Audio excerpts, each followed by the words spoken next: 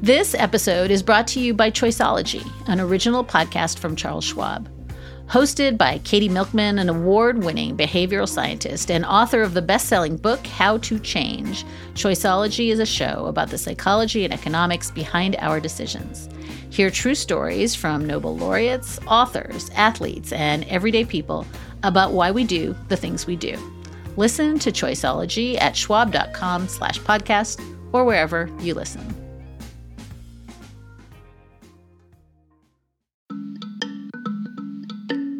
I felt so vindicated that we accomplished what we set out to do in 2017, which was to not just protect DACA, but to really change the way that we see and how we define what it means to be American. It's an opinion that in its understated way recognizes the equality of LGBT Americans every bit as much as the opinions of Justice Kennedy did. Hi, and welcome back to Amicus. This is Slate's podcast about the courts and the Supreme Court and the rule of law and the Constitution, all that good stuff. I'm Dahlia Lithwick. I cover some of that good stuff for Slate, and this week represented a truly extraordinary week. It was an extraordinary week for LGBTQ Americans, for 700,000 Dreamers, for so many people, with blockbuster decisions landing in the midst of continued lockdowns, discontinued lockdowns, mass protest, generalized national anxiety. We're going to spend some time really thinking about what that means. Later on in the show, Slate Plus members will get to catch up with Mark Joseph Stern on the Supreme Court term that is circling to a close above us, but we never know when it will end. And he's going to try to answer the question, who is this new John Roberts? Beyond the headline decisions, the High Court swatted away a raft of gun cases, a challenge to sanctuary cities laws, and some opportunities to revisit its qualified immunity doctrine that's been a shield for police accountability. It's persisted for decades over the objections of several justices and a surprisingly bipartisan group of critics, but the court did not want to play. We're also seeing inspectors general and career officials pushed out of oversight positions in the Trump administration. That means that even the minimal accountability that's been used to check this executive is sliding away. We also saw Bill Barr's Justice Department file a deeply strange civil lawsuit to try to halt publication of John Bolton's new book, The Room Where It Happened, a book that probably most of us have read based on all the excerpts we've seen in the press. So, look, the country is gasping for breath as another black man was killed by the police in Georgia. New coronavirus case counts climb by upwards of 20,000 each day. And as folks head to Tulsa, Oklahoma, the site of one of the worst massacres of black Americans in the 20th century, to hear from the president in a crowded, closed arena that everything is just awesome. Okay, buckle in, friends. It is a big, fat show, as befits an enormous week. Later on, we're going to talk to Stanford Law School's Pam Karlan. She argued part of the Title VII cases last October. We'd spoken to her after she quite memorably invoked SNL's Pat at oral argument, and it is wonderful to have her back. But first, to another big surprise. On Thursday morning, the court, by a 5-4 vote, found that the Trump administration's rescission of DACA in 2017 was not lawful. DACA is the Deferred Action for Childhood Arrivals program. It was announced by Barack Obama in 2012. It allowed more than 700,000 young people, known as Dreamers, to avoid deportation, to remain in the United States, and to apply for temporary status, allowing them to work. The status lasts for 2 years. It has to be renewed. It never provided a path to citizenship. And Donald Trump initially said he supported it, but Jeff Sessions announced in the fall of 2017 that it had been rescinded and thousands of Dreamers were suddenly at risk of actual deportation. Well, on Thursday, Chief Justice John Roberts joined with the court's 4 liberals to announce that the way the rescission had been handled was simply unlawful under the Administrative Procedure Act. That lays out how agencies change their rules. The Chief Justice wrote, quote, "We do not decide whether DACA or its rescission are sound policies. We address only whether the agency complied with the procedural requirement that it provide a reasoned explanation for its action, end quote. The person I really wanted to hear from today was Luis Cortes Romero. He's one of the attorneys on the legal team that prevailed in this litigation on Thursday. He's a dreamer himself. Cortes Romero, a partner at the Immigration Advocacy and Litigation Center in Kent, Washington, graduated from the University of Idaho's College of Law in 2013, and through his work with a young dreamer starting in February 2017, got involved with this massive DACA challenge brought in California. It was one of 3 consolidated cases heard by the court. Luis sat at counsel table when the case was argued in November, something that young lawyers don't get to do all that often. Luis Cortes Romero, I am so delighted to welcome you to the show. Thank you so much, Dahlia. I am very excited to be here after a monumentous win. It's a high that we're still riding. It might last all through 2020, I think. So it's been a very great week. Maybe not for DOJ. Well, that makes it almost by definition. Yeah. I'm so glad to have you on the show. And I thought maybe, I know you've told it 1,000 million times, but can you start with your own story and how, first of all, so many of the folks who listen are law students. So tell us about how you grew up and how you got into law school and how that was almost imperiled. Just give us your tale. Yeah. So I was born in Mexico, and I was brought to the United States when I was about 1 year old. And I knew from a really early age that I was not born here, but I never really understood what that meant. And my whole life has really been a series of events of trying to figure out what it means and figuring out what it means by its limitations and complications, from not being able to get a driver's license in California until eventually when I went to college, as someone without legal status, we can't get financial aid. And so we had to pay all of it out of pocket. And eventually I had applied to different law schools. But I wasn't eligible to obtain financial aid. So it was easier for me to pay out-of-state tuition in Idaho than to pay in-state tuition in California. And so I had to go where the numbers made sense.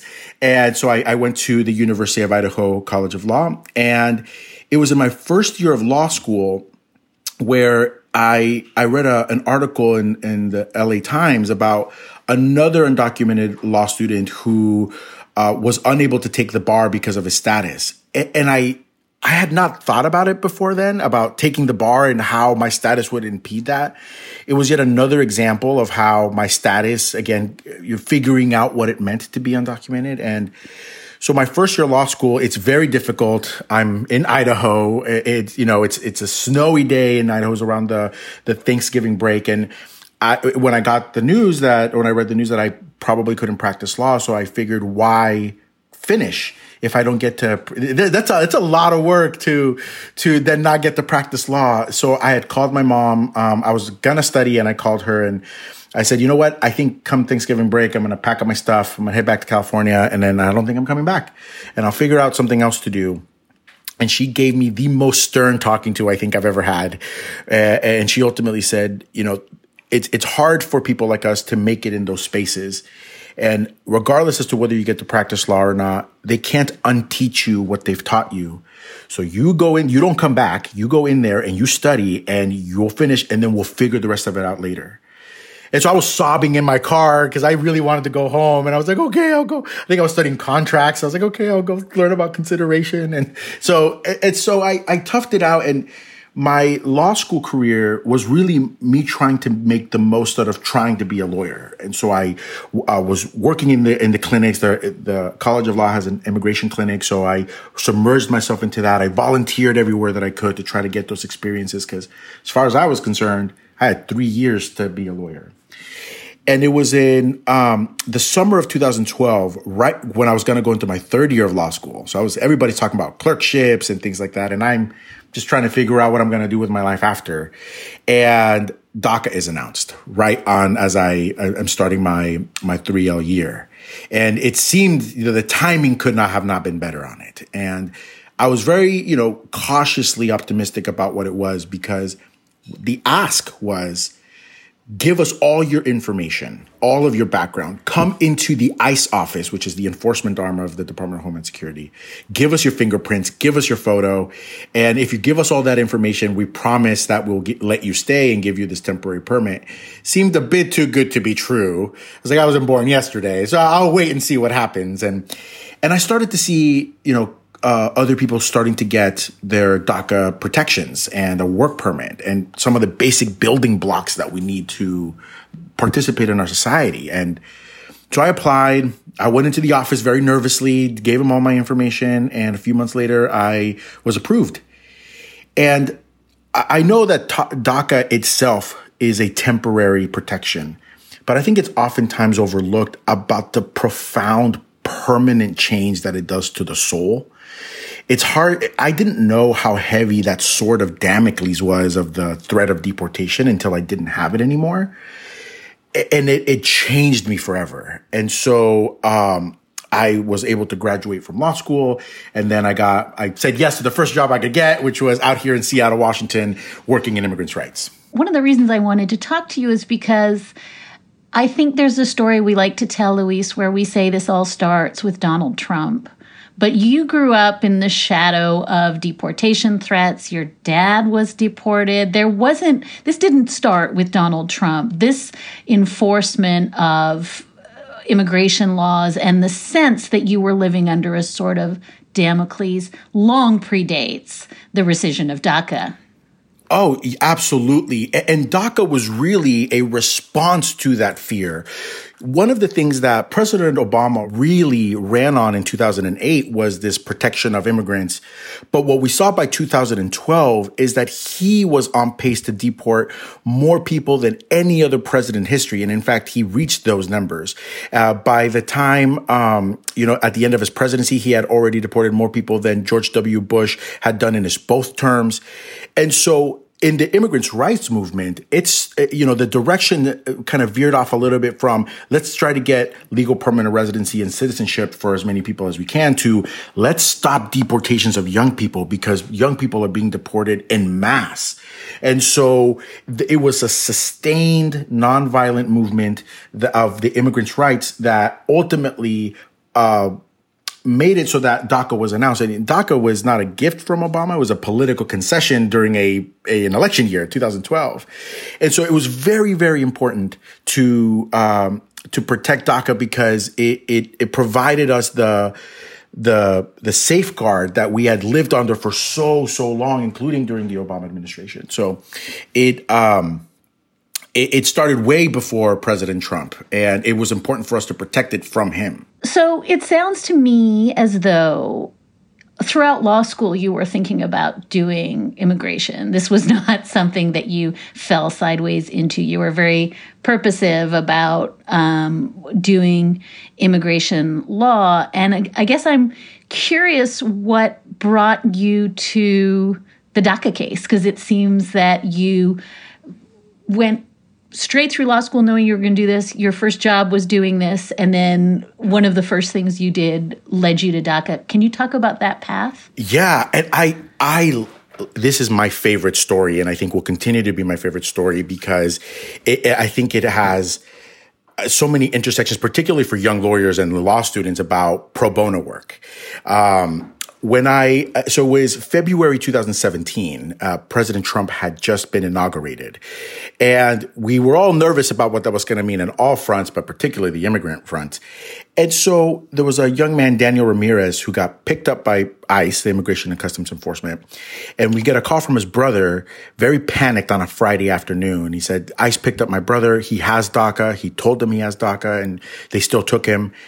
And, I immediately became very concerned, and I said, I'll see him right away. He was detained at the Northwest Detention Center in Tacoma, one of the largest for-profit detention centers in the U.S. And so I went to go see him because, I immediately imagined what Daniel must have felt like as a DACA recipient, knowing that you thought you were protected and then you weren't. So I went to go see him, and his story didn't make any sense. He said, they were there for somebody else. And they saw Daniel, and they just picked him up. Later, they said that they tried to accuse him of being a gang member, which Daniel would be the worst gang member in the world. He's such a sensitive soul. And so it started there. And I started asking around to see if maybe this was the new normal. I thought that maybe the DACA program wasn't going to end structurally. Maybe it was going to end by death of 1,000 paper cuts, one by one. So I then this is on Friday. I then get contacted by Mark Rosenbaum, who is he was at the ACLU for 40 years, now a public counsel. He contacts me and he says, like, I heard about this, your client Daniel's case, and I want to help if it's possible. And I said, yeah. I was like, I'm still in the early stages. I just met him yesterday. Got to figure out all of what's happening. And he said, okay, well, let's talk tomorrow. And I said, okay. And so tomorrow comes, now Sunday, and he calls me and he goes, I am here in Seattle. I flew up here, and would you mind if we meet and met with Daniel? So I said, oh, okay. I guess that's my Sunday now. I pick him up at the airport. We head down to the detention center. And he's asking me a few questions about DACA. We meet with Daniel. Daniel gives us this, really heartbreaking story saying, I told them I had DACA. They said that they didn't care. And so we're leaving the detention center, and Mark says, let's go to your office and let's meet for a little bit. As we're driving to my office, he's on the phone and he says, we're heading to his office now. We'll meet you there. And I'm thinking, we meet you there? Who's we? Yeah. And so we get to my office, and is there where I meet a sort of lawyer by his name is Ethan Detmer. He's a partner at Gibson Dunn. And so us three, we start meeting in my conference room about what is DACA really? What are its legal contours? What's its jurisdictional provisions? And we start getting into the real nitty gritty of what DACA is and it isn't. And ultimately, we can't wrap our reins around it. And Mark says, I know who we can call. And he puts his phone on speakerphone. He calls somebody, and he starts asking about constitutional provisions, and I hear the voice and I recognize it immediately, almost from like a post-traumatic stress disorder from the bar prep, because it was Dean Chemerinsky on the phone. And I was starstruck, and I remember that from the bar prep. And so he got on the phone, and then Mark had called Professor Leah Littman, who at the time was at UC Irvine. And then he had called Professor Lawrence Tribe. We were trying to all figure this out together. And this Sunday is moving now a lot faster than I thought it would. And so we ultimately think, I don't think it's going to work. I don't think that the DACA, it has, we think that it's going to be defeated on jurisdiction. So we call it a night and just chalked it up to be a really weird Sunday. Later that night, Mark calls me and he says, I think we figured it out. Let's jump on a phone call all together, and we have to draft this right away and file it by tomorrow, Monday. And I laughed because I thought he might have been kidding of drafting all night, but no, we had got a team together. The Gibson Dunn law firm brought its whole team. The public counsel team brought its whole team. And together overnight, we drafted a complaint about the protections of DACA. And that ultimately served as the blueprint of the jurisdictional issues, the provisions, and all of these things that when DACA was rescinded in September, a few months later, we already had some of the strong doctrine and arguments that we were able to use in district court.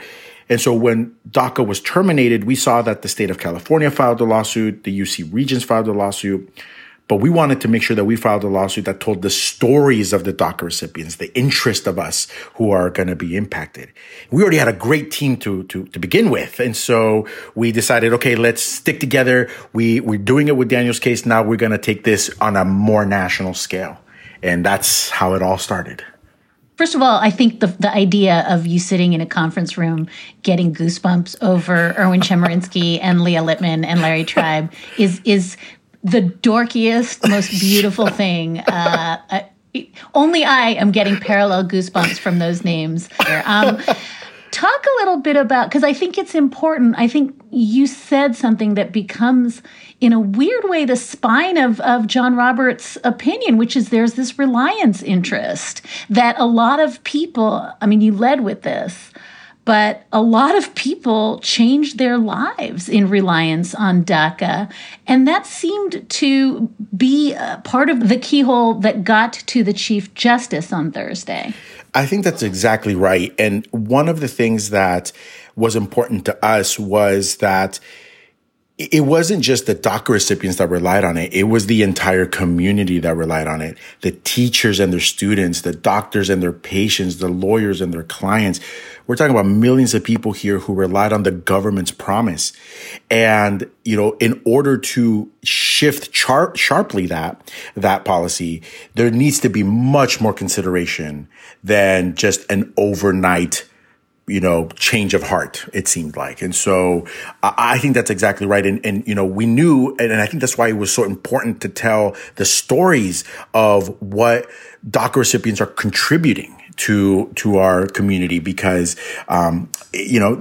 it becomes a fabric of what makes America work. And I think without it, and without even taking those interests into consideration, was very problematic. And I'm so glad that Chief Justice Roberts saw that, because that was really the message that we were trying to get across. One of the things that I remember talking to the plaintiffs in September 2017, and I asked them if they wanted to be part of this case. And one of them told me, he's like, let me just make sure I understand what you're asking of me. You want me to be part of a lawsuit that's taking on one of the most powerful governments in the world, the U.S. government, for immigrants' rights. That's what you're asking me to do. And, I was like, yeah, that, no big deal. That's what I would like. But what I promised them, I was like, I can't promise you that we're going to win, but I can promise you that they were going to hear our stories. And that's what we set out to do, really, is for them to hear our stories. And so, I think ultimately that's what got us to where we needed to go. And let's just pause for a minute and really reflect on the fact, I said it in the intro, but I want to say it again. This is not just telling your story. This is making yourself visible as also subject to deportation yourself. I mean, this is the downside, not just for the plaintiffs, but for you, are immense. This is not what ordinary lawyers subject themselves to. I think that's right. And I would be lying if I said that there wasn't a large parts of these moments where I wasn't scared. And I think really what it came down to is doing it anyway. And I know that, there's a lot of people that before me that really risked themselves to get DACA protections. And there's a lot of people that were deported over it. And I knew that I was in a position of immense privilege of not just having DACA, but being a lawyer. When I was going through law school, I didn't know any other DACA recipient lawyers. I didn't know any other undocumented lawyers. And I feel so lucky to get to do this. And so I knew that I couldn't let that go to waste. And so, I had talked about it with, the rest of our legal team, our colleagues, about what this would mean. And we knew that this was important. And I also felt so supported by, my colleagues, the other lawyers I was working with. I wasn't doing this alone. And I know that I had people who really cared about us and me. And I'm very thankful for them, because I don't know if I would have been able to do this without them. And it gave me the courage that I needed to do it, even though it was very scary. So you were at arguments, you were at counsel table, you were, in the big show. And you probably saw what all of us saw, which is that it did not appear to be going well. I didn't have a lot of inklings that John Roberts was particularly susceptible to the arguments that y'all were making, but I wonder if I missed something, if you saw something, or if something got through to him after. I'm just curious if I was talking to you the day after arguments, if you would have said to me, oh yeah, no, we got him. No, I think we left out of there concerned. It's hard to make out, from the questions what their ultimate intention was, but it didn't feel optimistic with leaving the courtroom.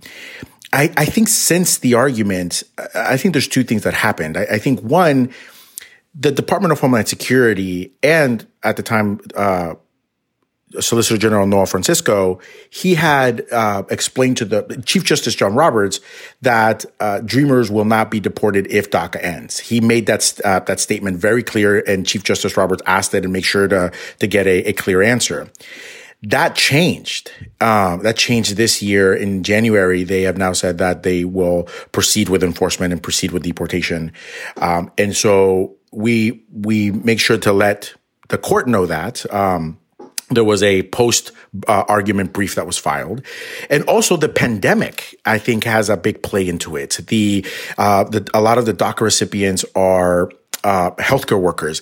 And weirdly enough, the American Medical Association submitted an amicus brief talking about the importance of the healthcare workers. And a part of the brief said, in the event there's a global pandemic, the DACA healthcare workers are going to be very important. And lo and behold, there's a global pandemic. I mean, this brief was submitted in October of 2019. And so I think the different contours of what the consequences were going to be really highlighted the reliance interest that we were trying to highlight from the beginning. And I think they made them much more apparent and concrete.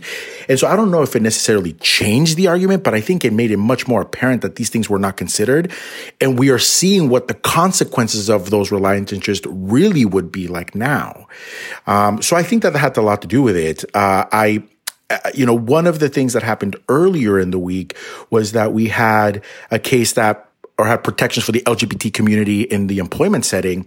And that decision makeup was, I think, unexpected. And to me, one of the things that it showed is, maybe I can't guess how the court is going to decide. And so it left me more confused than anything. And so when I saw the decision and saw that Chief Justice Roberts sided with us, I was very pleasantly surprised. I was expecting a bit of a sympathetic opinion of we're so sorry, but we're going to have to end this program. That's what I was expecting. But I think it's now the second time that Chief Justice Roberts has told the presidential administration, we're not saying you can't do it, you just didn't do it right. So we saw that with the census case as well. I wonder if that makes you anxious. It makes me quite anxious, Luis, that, I liken this to like my kids turning in a really crap paper and having, the instructor say, do it again and do it right, and you can fix it. And it seems that there are parts of the Roberts opinion that are almost literally a roadmap to if DHS had done this, if they had claimed this, if they had just done it. Like, all you have to do is do this, and I might think differently. And I wonder if that isn't slightly terrifying to you, that a slightly smarter DHS and a slightly better attorney general could have done this very, very easily, it looks like. Yeah, there's a bit of me that is concerned about that. What I consider is, one, they could have done this whole time. That was part of our argument. Our argument wasn't ever he can't do it. It was just the procedure of it was not correct. And so they could have just redone it at any point in the course of the litigation, and they didn't do it. And I think it's because they want to keep at arm's length of the decision. They really wanted to hide behind the court because the DACA program is an overwhelmingly supported program in America. And so to own that decision, I think, is going to do a lot politically. And now if he decides to terminate the program now and follows the Administrative Procedures Act, it's going to go into November, and he's going to have to then terminate a program that's very supportive, and he's going to have to do that. It's not cost neutral. There's going to be some political consequences into that. And so he's going to have to decide that. I think my anxiety about it will increase if he is reelected to a second term, so that he has that process to do so. What it does is that it kind of reconfigures the Rubik's Cube of what the conversation is going to look like in this political election. What's going to happen to the fate of Dreamers if it goes on. And I suspect that he won't have enough time to do it before the election. So it kind of, if there wasn't already enough of a spotlight in this election, there is a much brighter one now. Especially, as you said, with the data around how much Dreamers have contributed on the healthcare front in the pandemic. I can't imagine this would only look worse to do it mid-pandemic, mid-COVID. I 100%. And part of the Administrative Procedures Act is to consider what is happening and whether the change of policy outweighs that. And so he's going to have to explain all of that. One of the things that I am keeping a close eye on is the structural integrity of DACA is now in place. We've protected it from President Trump just terminating it outright. But Daniel's case is now back at the Ninth Circuit. And I think now more than ever, Daniel's case is really important because we don't want the administration to do the death by 1,000 paper cuts that we thought he was going to do in February and just keep the program, but just chop the persons. And so part of what we're trying to do with Daniel's case is to make sure that the Department of Homeland Security continues to play by the rules, even on an individual basis, so that it doesn't, essentially leave just the shell of the program. Right. So I also want to ask you about this equal protection part, because that's the poison pill here, right? Yeah. I mean, in the touchdown dance, we missed the fact that not only was there no sort of constitutional finding that there was racial animus, but there was only one vote, right? John Roberts writes, there's not a scintilla.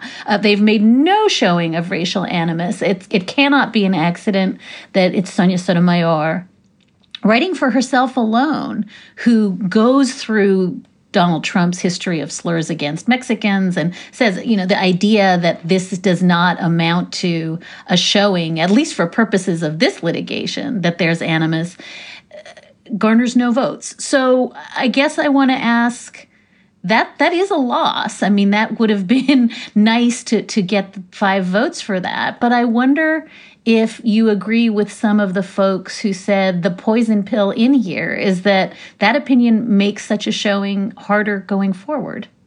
It was difficult, I think, for me to really wrap my head around why it was there in the first place. The Chief Justice Roberts could have decided it on the APA ground and then just not ruled on the constitutional provisions on the case and just kind of disposed on it that way. So it was a bit surprising for me to have him comment on it. It seemed a bit gratuitous. To the extent that he did, it was a bit disappointing to see there wasn't more votes on the racial animus component, at least to this component of the litigation, right? We're here in a preliminary injunction. We just have to make a showing that there's some racial animus to move forward with the case. And we had our courtroom doors closed on that. We knew that during the course of the litigation, of the DACA litigation, the Hawaii versus Trump case came out. And that happened right in the middle of it. And so that really changed the landscape of how this discourse of political speech and is ultimately ingrained in policymaking. And so we knew it's going to be a tough argument anyway, but it was really disappointing that it didn't get more votes, and that Justice Sotomayor was the only one who saw the race component here that we all felt, really. We all felt it. It's, oftentimes the trouble with racial animus is that is cloaked in dog whistles and things that, coded words, and, you don't say it in one aspect, but you say it in others. And so it was a bit disappointing, and I think we're going to have to continue moving forward to show, what racial and social justice looks like in legal justice.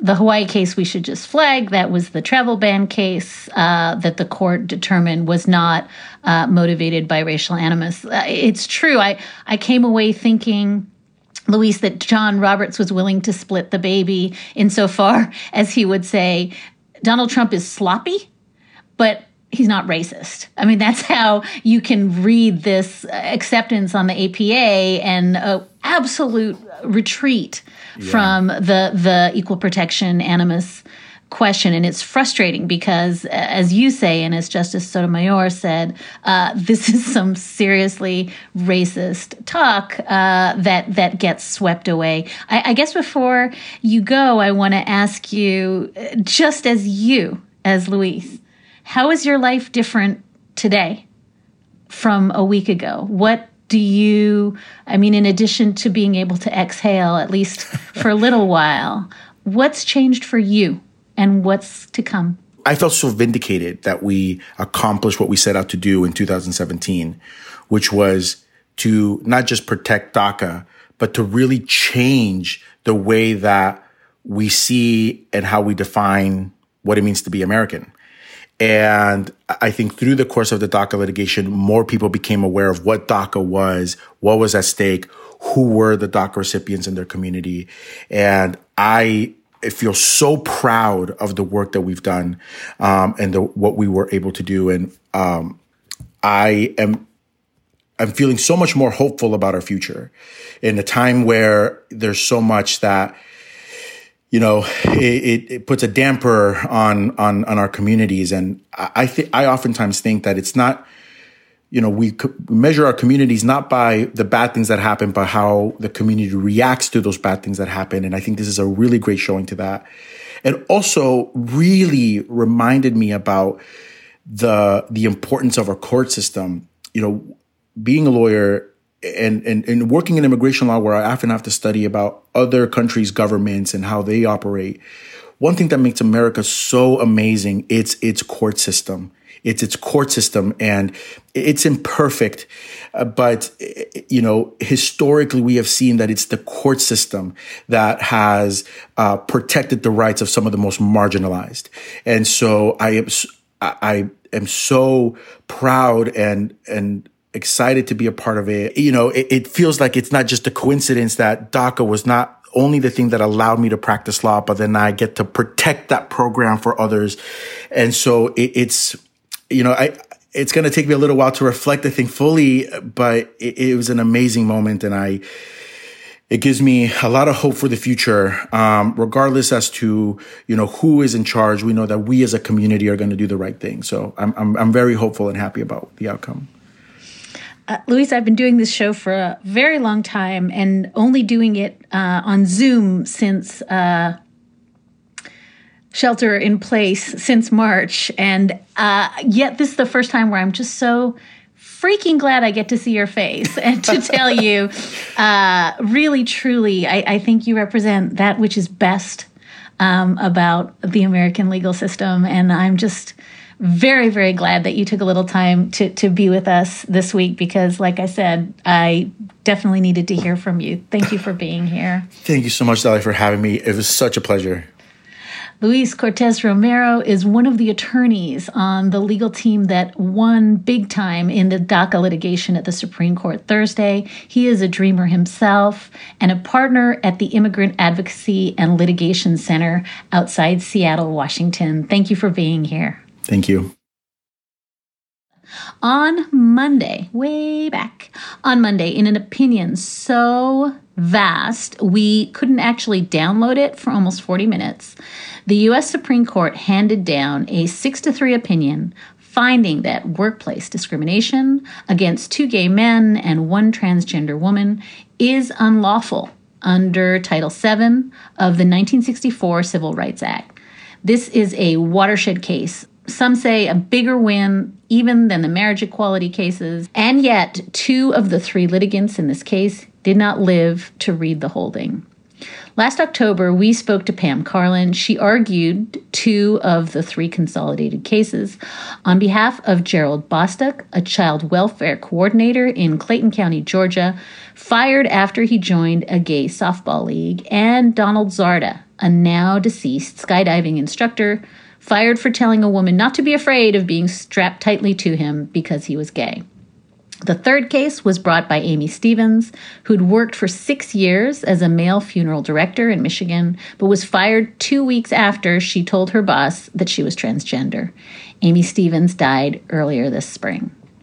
The surprise on Monday was that Justice Neil Gorsuch, a Trump appointee and avowed conservative, joined the court's liberals and Chief Justice John Roberts to pen an unequivocal ruling that the plain text of Title VII bars discrimination because of sex. Quote, "It is impossible to discriminate against a person for being homosexual or transgender without discriminating based on sex," he wrote. That was precisely the argument that Professor Carlin made before the court in October. Let's have a listen. Thank you, Mr. Chief Justice, and may it please the Court. When an employer fires a male employee for dating men but does not fire female employees who date men, he violates Title VII. The employer has, in the words of Section 703A, discriminated against the man because he treats that man worse than women who want to do the same thing. And that discrimination is because of sex, again in the words of Section 703A, because the adverse employment action is based on the male employee's failure to conform to a particular expectation about how men should behave, namely that men should be attracted only to women and not to men. Pam Karlan is co-director of Stanford Supreme Court Litigation Clinic. She's an assistant counsel and cooperating attorney for the NAACP Legal Defense Fund and a deputy assistant attorney general in the Civil Rights Division of the Justice Department under Obama. Pam also co-hosts Stanford Legal on SiriusXM and is the co-author and author of a Kafillion books on con law. Pam Karlan, welcome back to the show. Thank you so much, Dahlia. It's great. It's great to be back. Pam, I wonder if we could start at the very, very beginning here. Just the basics, lay the table. What does Title VII say? Which groups does it protect? And how is it that all this matters? So Title VII of the 1964 Civil Rights Act covers any employer in the United States that has more than 15 full-time employees. And what that means is a majority of American workers are covered by Title VII, but a majority of American employers aren't because there are so many businesses that have fewer than 15 full-time employees. And what Title VII says is that a covered employer cannot discriminate by refusing to hire somebody, by firing somebody, or by changing the terms and conditions of someone's employment because of that individual's race, color, national origin, religion, or sex. And in the cases we're talking about, it was that last one that was at issue. What does it mean to say that you've discriminated against somebody because of such individual's sex? Pam, can you just remind us, if you know, how many times Congress has tried and failed to amend Title VII so as to bar discrimination based on sexual orientation and gender identity? Well, there have been a series of bills proposed in Congress that would make explicit that because of sex includes sexual orientation or gender identity or the like.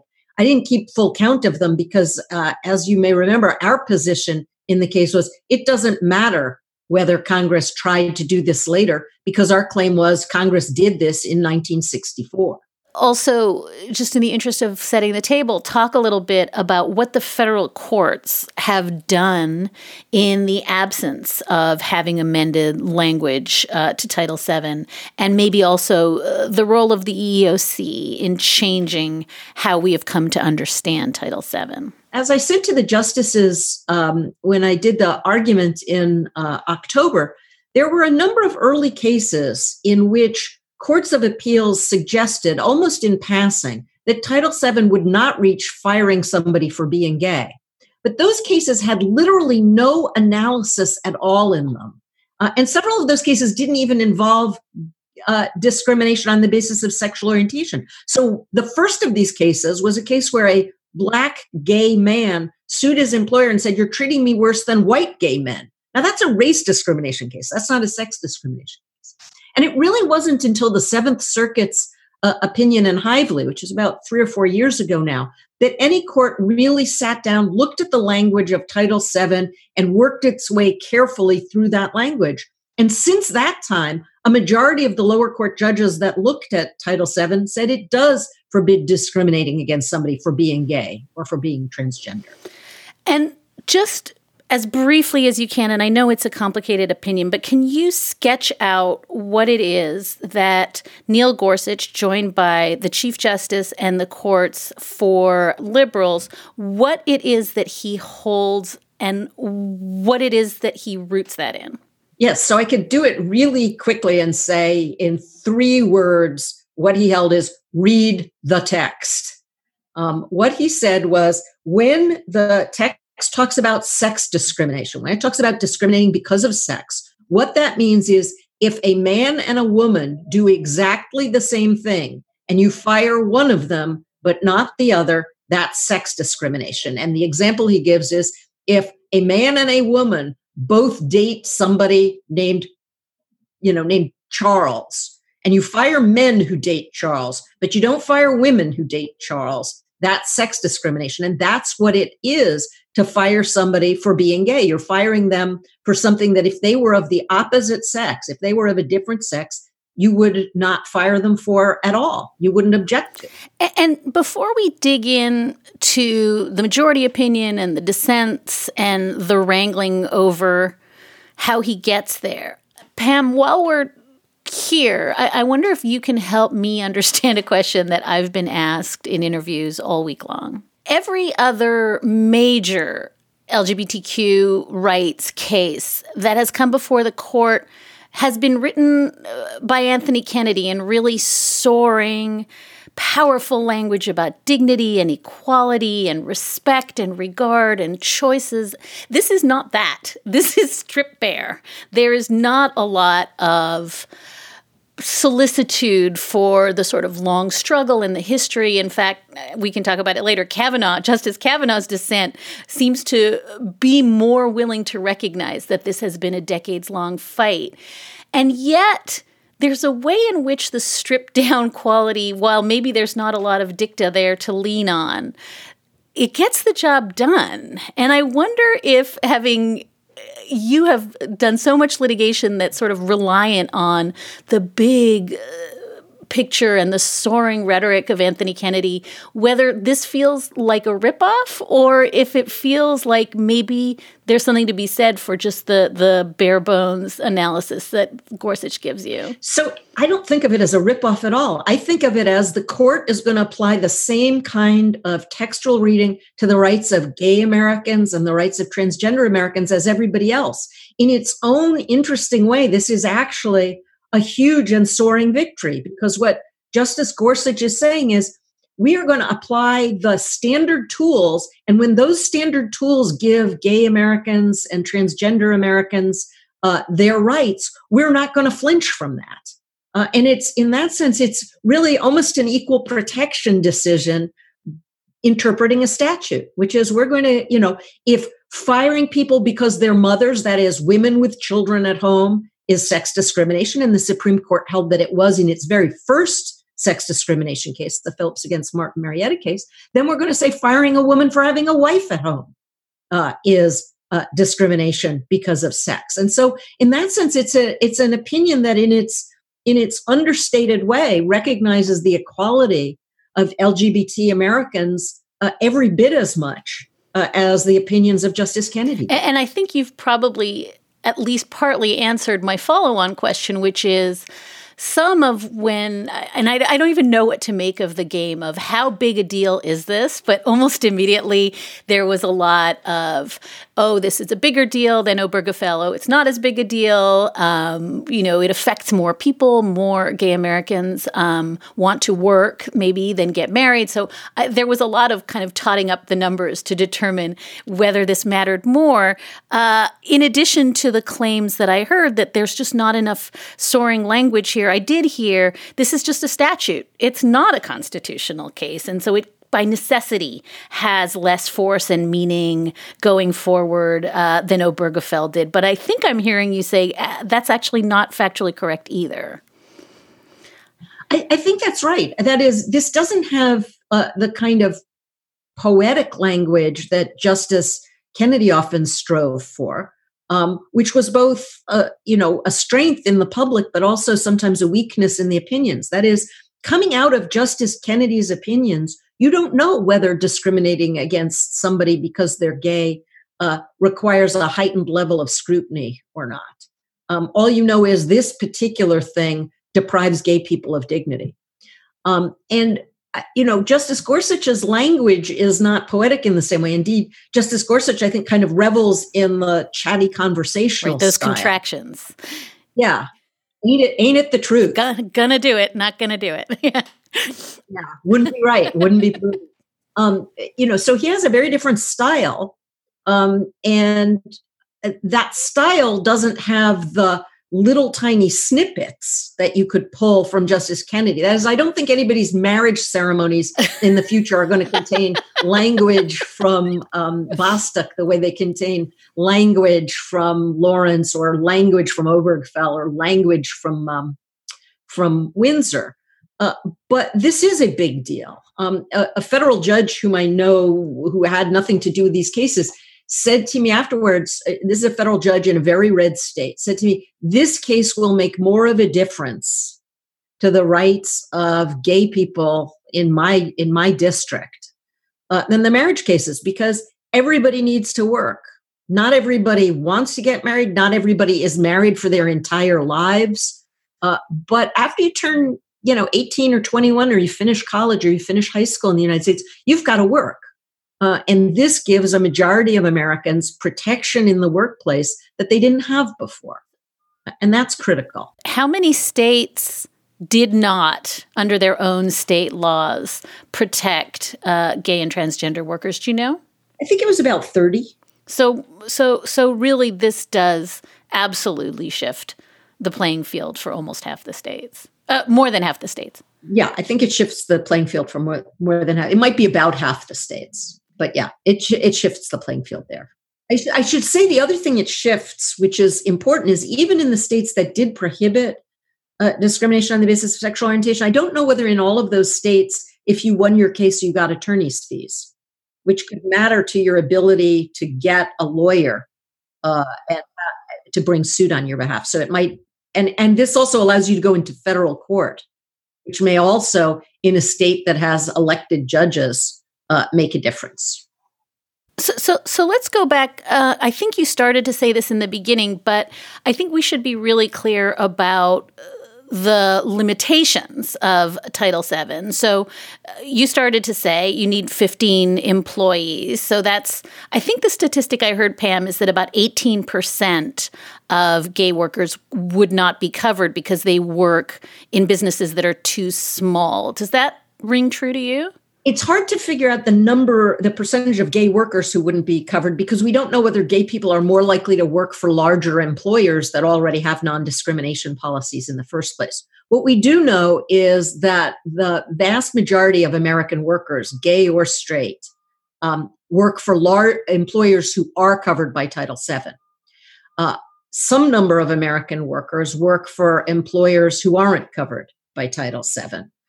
Smaller employers. And one of the things we did in our brief to the court was to say that many of the employers that you might be most worried about the clash between the rights of gay, lesbian, bisexual, and transgender Americans and the feelings or sentiments or religious beliefs of the employers, many of those employers aren't going to be covered in the first place.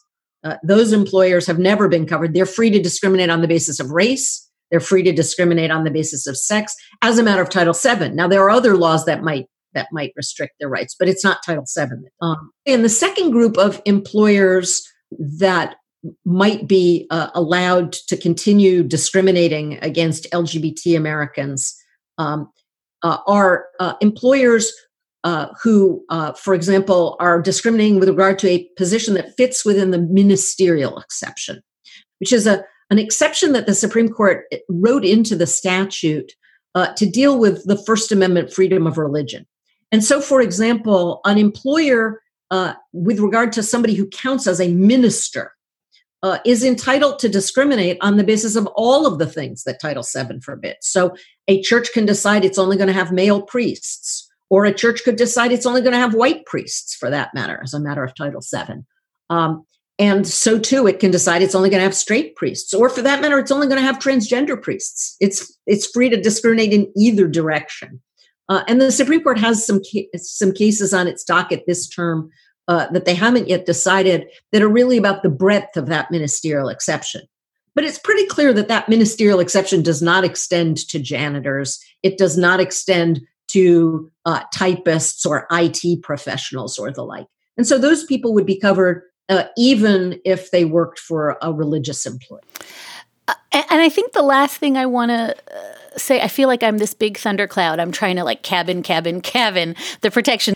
It is also true that even now with the protection of Title VII, it doesn't end the inquiry, right? You can still, all it does is it gives you legal recourse to sue your boss. Yeah, you're still going to have to prove that the reason you were fired is because you're gay and not because you didn't keep the accounts correctly, or you were fired because you were transgender and not because you came late to work or because you were insubordinate. And that has turned out to be, in a lot of cases involving classic race discrimination or classic sex discrimination or classic religious discrimination, to be hard sometimes to prove, which is the employee comes in and says, you're paying me less than my white counterpart. And the boss says, that's because you're less productive. And ultimately, a finder of fact, either a jury or a judge, is going to have to determine whether there's enough evidence to let you go forward on that. And if there is, whether you've proved it. Right. So this is not about saying, gay people get a get out of being fired free card. This is about saying they have the right to go in and use this statute and prove that that's the reason why they were fired or not hired in the first place. And all of these plaintiffs were just explicitly told, don't come back because you're gay. There's going to be... No, that's the thing that's critical, is the three cases are quite different. Amy Stevens was told, don't come back because you're transgender. So now she wins that case. But both Gerald Bostock and Don Zarda were told, don't come back in Gerald Bostock's case, don't come back because you're not doing the accounts correctly. And he says, I was fired because you found out that I was gay when I joined this softball league. And Don Zarda was fired for making a client uncomfortable. And it's not clear whether she was uncomfortable because he was gay, which is what he says, or she was uncomfortable because he was touching her in a way that made her uncomfortable, which is what her boyfriend said. Right. And so those are two cases that would still have to be a trial to figure out, well, why was Gerald Bostock fired? Why was Don Zarda fired? Was it because of their sexual orientation or something else? Now, Amy Stevens, we know she was fired for being transgender, and that's full stop. Right. So the pretext problem in no way goes away. And in fact, in some ways, bosses just get very smart about pretext. That's not a problem, as you say, that we can solve for in other Title VII realms. So it just is what it is. I wonder if you can talk for just a minute, Pam, about this purports to be just about employment discrimination, but I think everybody agrees it ripples out into housing, recent healthcare directives that would have allowed for discrimination on the basis of transgender status. I wonder if you can tell us how widely this sweeps and maybe whether it affects the military. So it sweeps very widely because, and this is, you made an allusion to this earlier, that it took a long time to get the opinion to load. One of the reasons for that is there's an odd facsimile appendix in Justice Alito's dissent that's a whole bunch of forms from the 1960s that show that government in all sorts of ways was discriminating against gay people back then.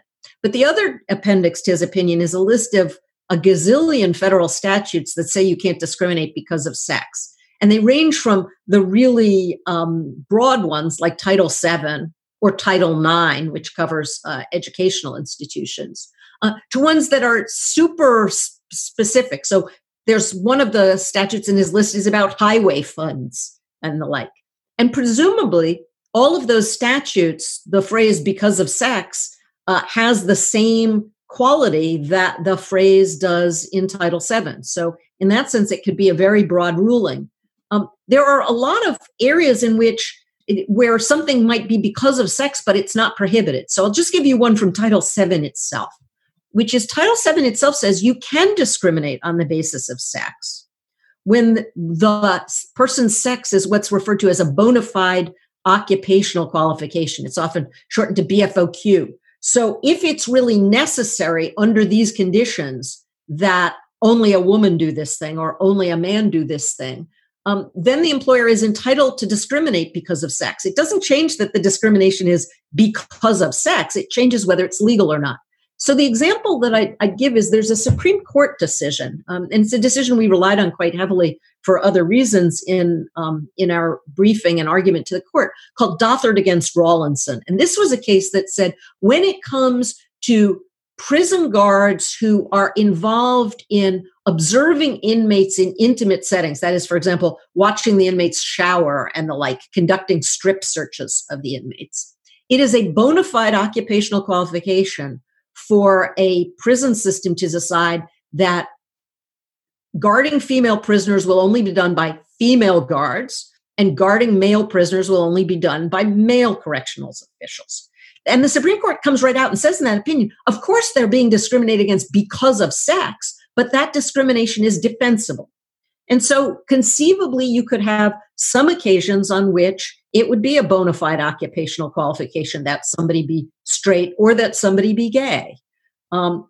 That'll play out in future cases. So it's important to understand what the Supreme Court held here is that discriminating against somebody for being gay or lesbian or bisexual or transgender is discrimination because of sex. But that's only the first step in an inquiry that then says, and is this sex discrimination legal or not?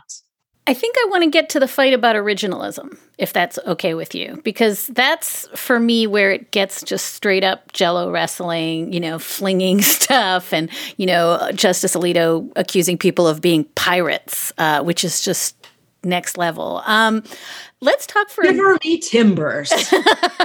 I was going to say R. I think there's been a pirate theme in the last couple of Amicus Plus episodes, so it's good to get the pirate stuff in early and often. But I think we have everybody laying claim, right? We have a majority opinion by Gorsuch that lays claim to originalism and certainly to textualism. Then we have a dissent by Alito that you just mentioned. And then we have a dissent by Justice Gorsuch. And everyone's claiming that they are, in fact, Antonin Scalia's legitimate heir here. I think his name is cited 21 times in the majority, 19 times in the dissent. This feels like the fissure here has something to do with Justice Alito saying, what did the folks who wrote the Civil Rights Act intend? And that's where we get the dictionary definitions. And Justice Gorsuch saying it doesn't matter what they intended, it matters what the plain language suggests. And that's, right, a fight between originalism and textualism, I guess. But do you have any thoughts about who has the right of this? Beyond just the outcome, I guess, is what I'm asking. Sure. So here's the thing. If you had asked the people who passed the Civil Rights Act of 1964, are you protecting people who are gay or people who are transgender? They would have said, we didn't mean to do that. And I have no doubt that if somebody had pointed out to them that that is what their words meant in 1964, they would have written an exception into Title VII. The same way that they wrote an exception into the Americans with Disabilities Act, even though mental diseases count as disabilities, that says kleptomania and pyromania don't. So I have no doubt that if people had understood that the natural consequence of their language in 1964 was that they were protecting gay and lesbian Americans from discrimination, they would have written an exception into the statute. But the fact is they didn't write that exception into the statute.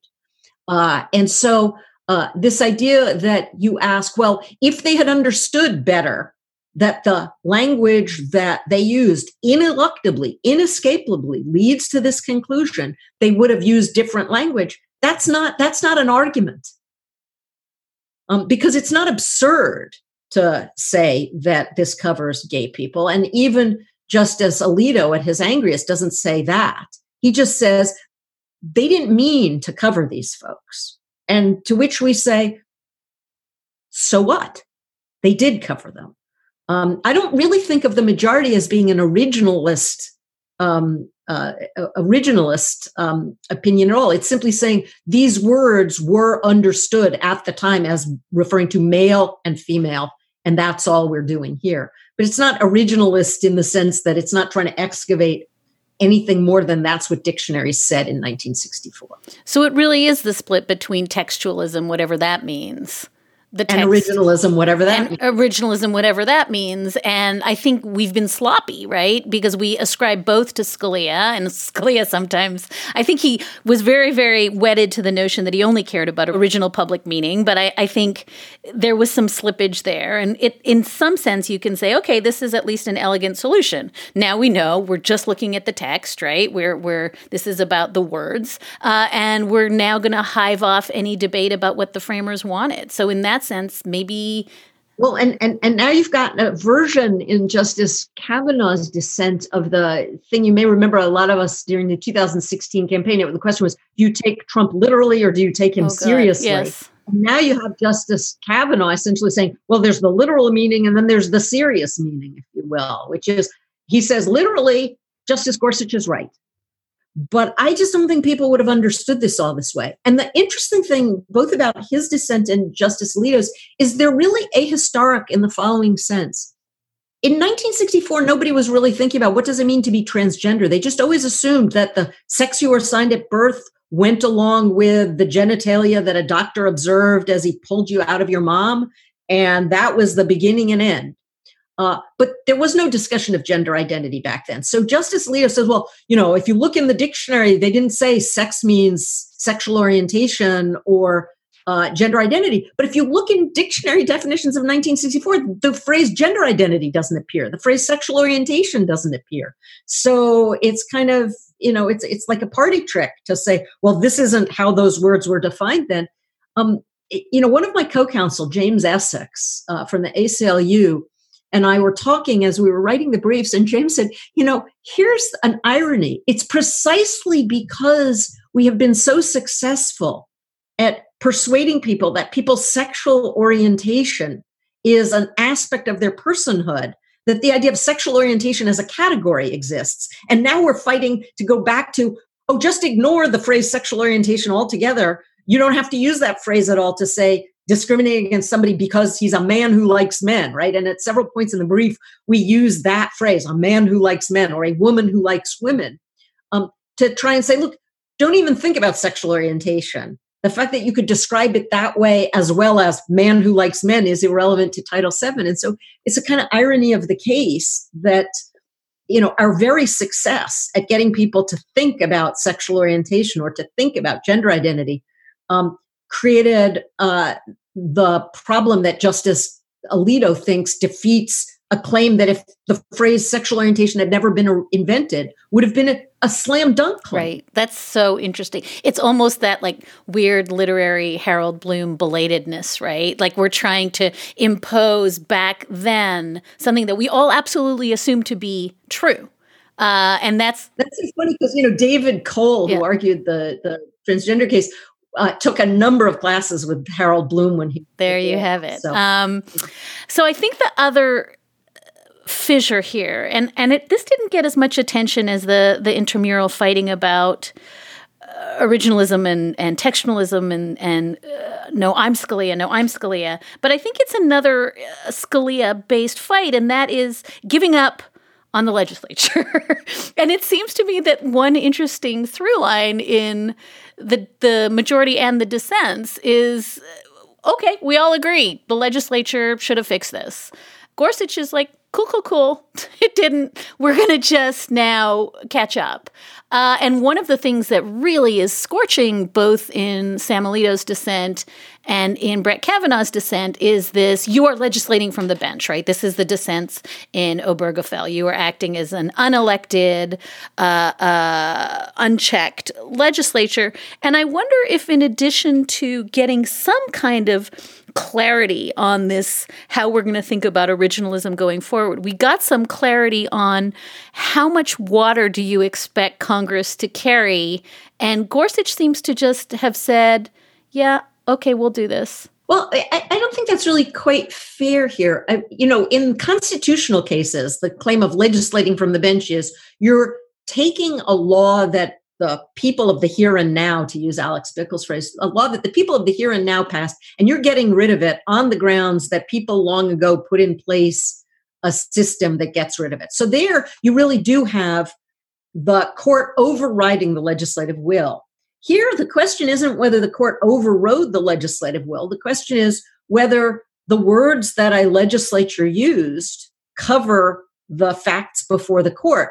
And the fact that the legislature didn't go back and clean this up or clarify it, I mean, that doesn't change the words that are there. So it's not the court legislating. I mean, the court is saying, here's a statute.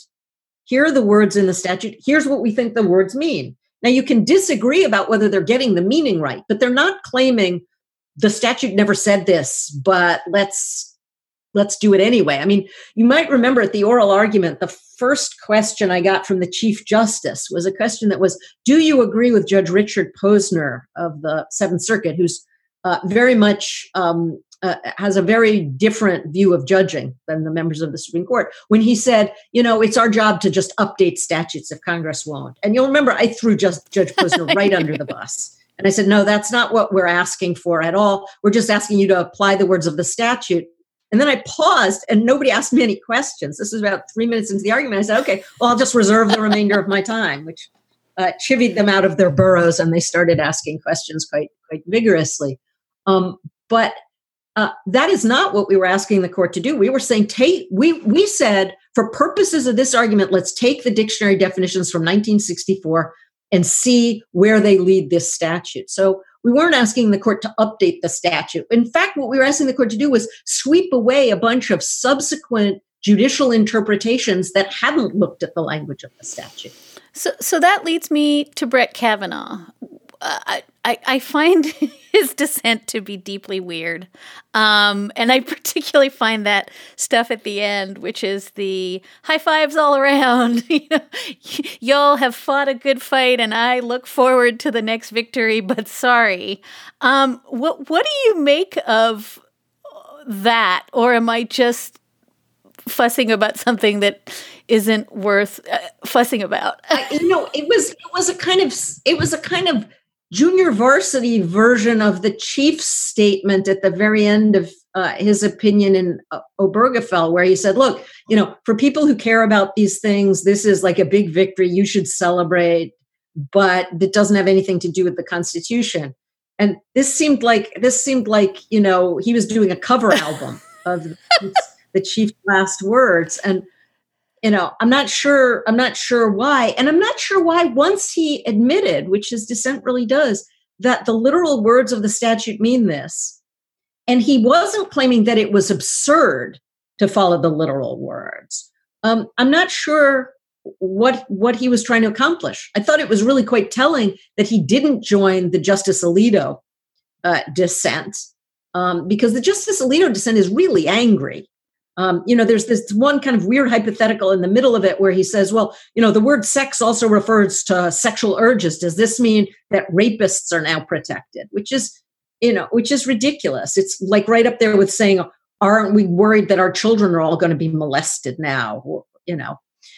So I wasn't sure what he was trying to accomplish with his dissent, other than to say, I don't agree, but I'm not Justice Alito. Right. No, that's how I read it too. I think the last thing we really have to get to, at least for you to clarify for me, is what's left on the table. And I think there's a lot left on the table. And Justice Alito, we're back to the bathrooms and the locker rooms and, all the stuff that was pervading arguments. But the religious liberty stuff is really, I think, the thin edge of the wedge here. And Justice Alito in his dissent really sets that up. And as you said, when you talked about the ministerial exception, really lights the fuse on what has become, even in the days subsequent, this is going to be the next front, which is religious objectors saying the same thing they said after Obergefell, which is, no, you are going to force me to hire people and violate my religion, and this is what's coming. And every single church is now on the line. This was all the tweets that we saw from some of the conservative legal groups, that Donald Trump's fundamental promise to evangelicals in 2016 has been betrayed by Neil Gorsuch. Well, yeah, there's that weird statement by Senator Hawley about how the conservative legal movement is now dead? Yeah, there was a lot of it's now dead. And I thought, man, this is, if the left turned on its justices the way the right does, for one opinion, then it would be a fascinating world. But my larger question is, what is left on the table and how seriously to take out the conservative legal movement that's fundraising off this, but how seriously to take the argument that, Justice Gorsuch says, look, all of this religious stuff is going to be solved by RFRA and the First Amendment and Title VII itself, as you just said.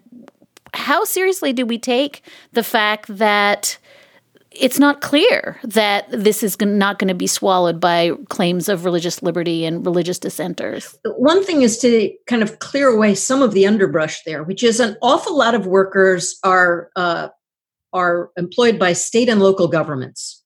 Those cases do not have any religious liberty interest in them at all, because the government can't have a religious liberty in objecting to homosexuality. So those workers are covered regardless.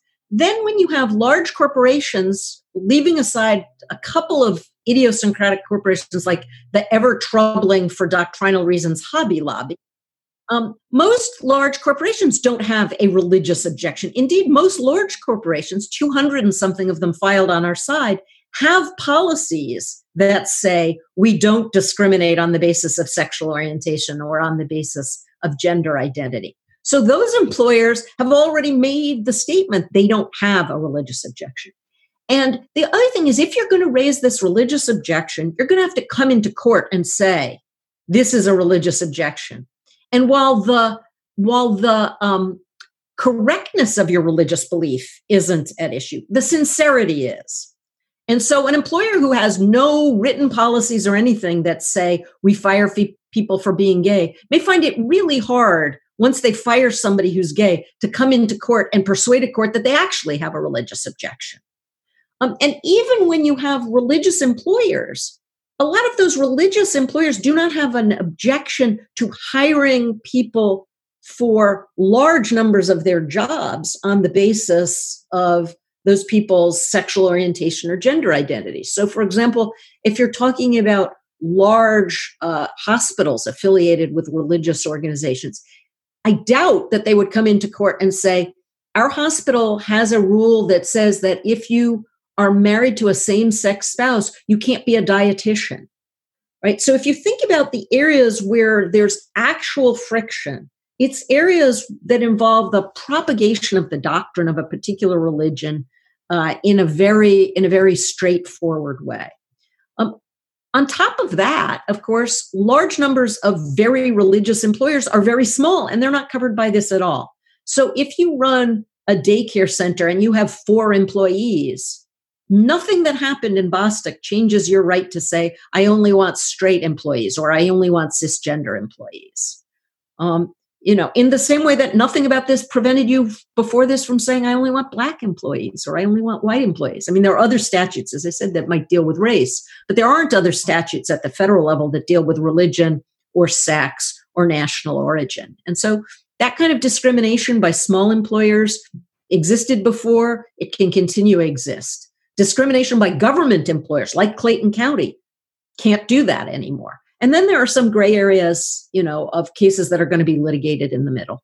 And that's where we're all watching to see the ministerial exception and to see really how wide that lane is going to be, right? If you're not even requiring somebody to be a member of your religion, can you have a religious objection to that? And are you exempt from all fair employment laws, all labor laws, and everything like that? And I expect there'll be some discussion about regulations on this. There'll be lots of litigation. But that doesn't take away from the fundamental holding of the case, which is discriminating against somebody for being gay, for being lesbian, for being transgender, or for being, bisexual is discrimination because of that person's sex. Before I say goodbye, I absolutely have to ask you an utterly unrelated question that I've wanted to ask you since 10 million years ago when you testified in the impeachment hearing. One of the things you said at the impeachment hearing, the thing that plays on a loop in my head, which is not the joke that was later what you got internet famous for, but was the warning you made about if Donald Trump can be allowed to more or less extort the head of a foreign government to cooperate in an investigation. And you said Donald Trump could just tell a governor, I don't have the words in front of me. You'll say it better than me. He could just tell a governor, I won't give you aid unless you help me. And everyone went, ha, ha, ha, that's silly. And then we saw in the months after, that's exactly what's happened in response to COVID. So I just want to give you an opportunity, because I do feel like that point you made got lost a little bit in the whirlwind. And I guess I want you to just reflect for a minute, if you would. Or you can just spike the football and say, I told you so, and we could wrap. But I think I want to give you an opportunity to say, just in light of what you've seen in the months since, this really has happened under our noses, and we didn't all clock it. Yeah, so I could just say, I told you so. But the reason why I used the hypothetical at the impeachment hearings, which was, just imagine that you are the governor of Louisiana or Texas, and there's a natural disaster. And you call the president and you say, I'd like you to send the aid that Congress has authorized under these circumstances. And the president says, I'll do it, but only if you do me a favor, which is something political.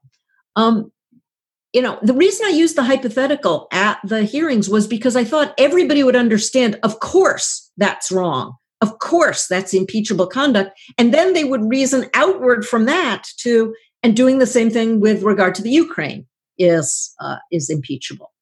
And I think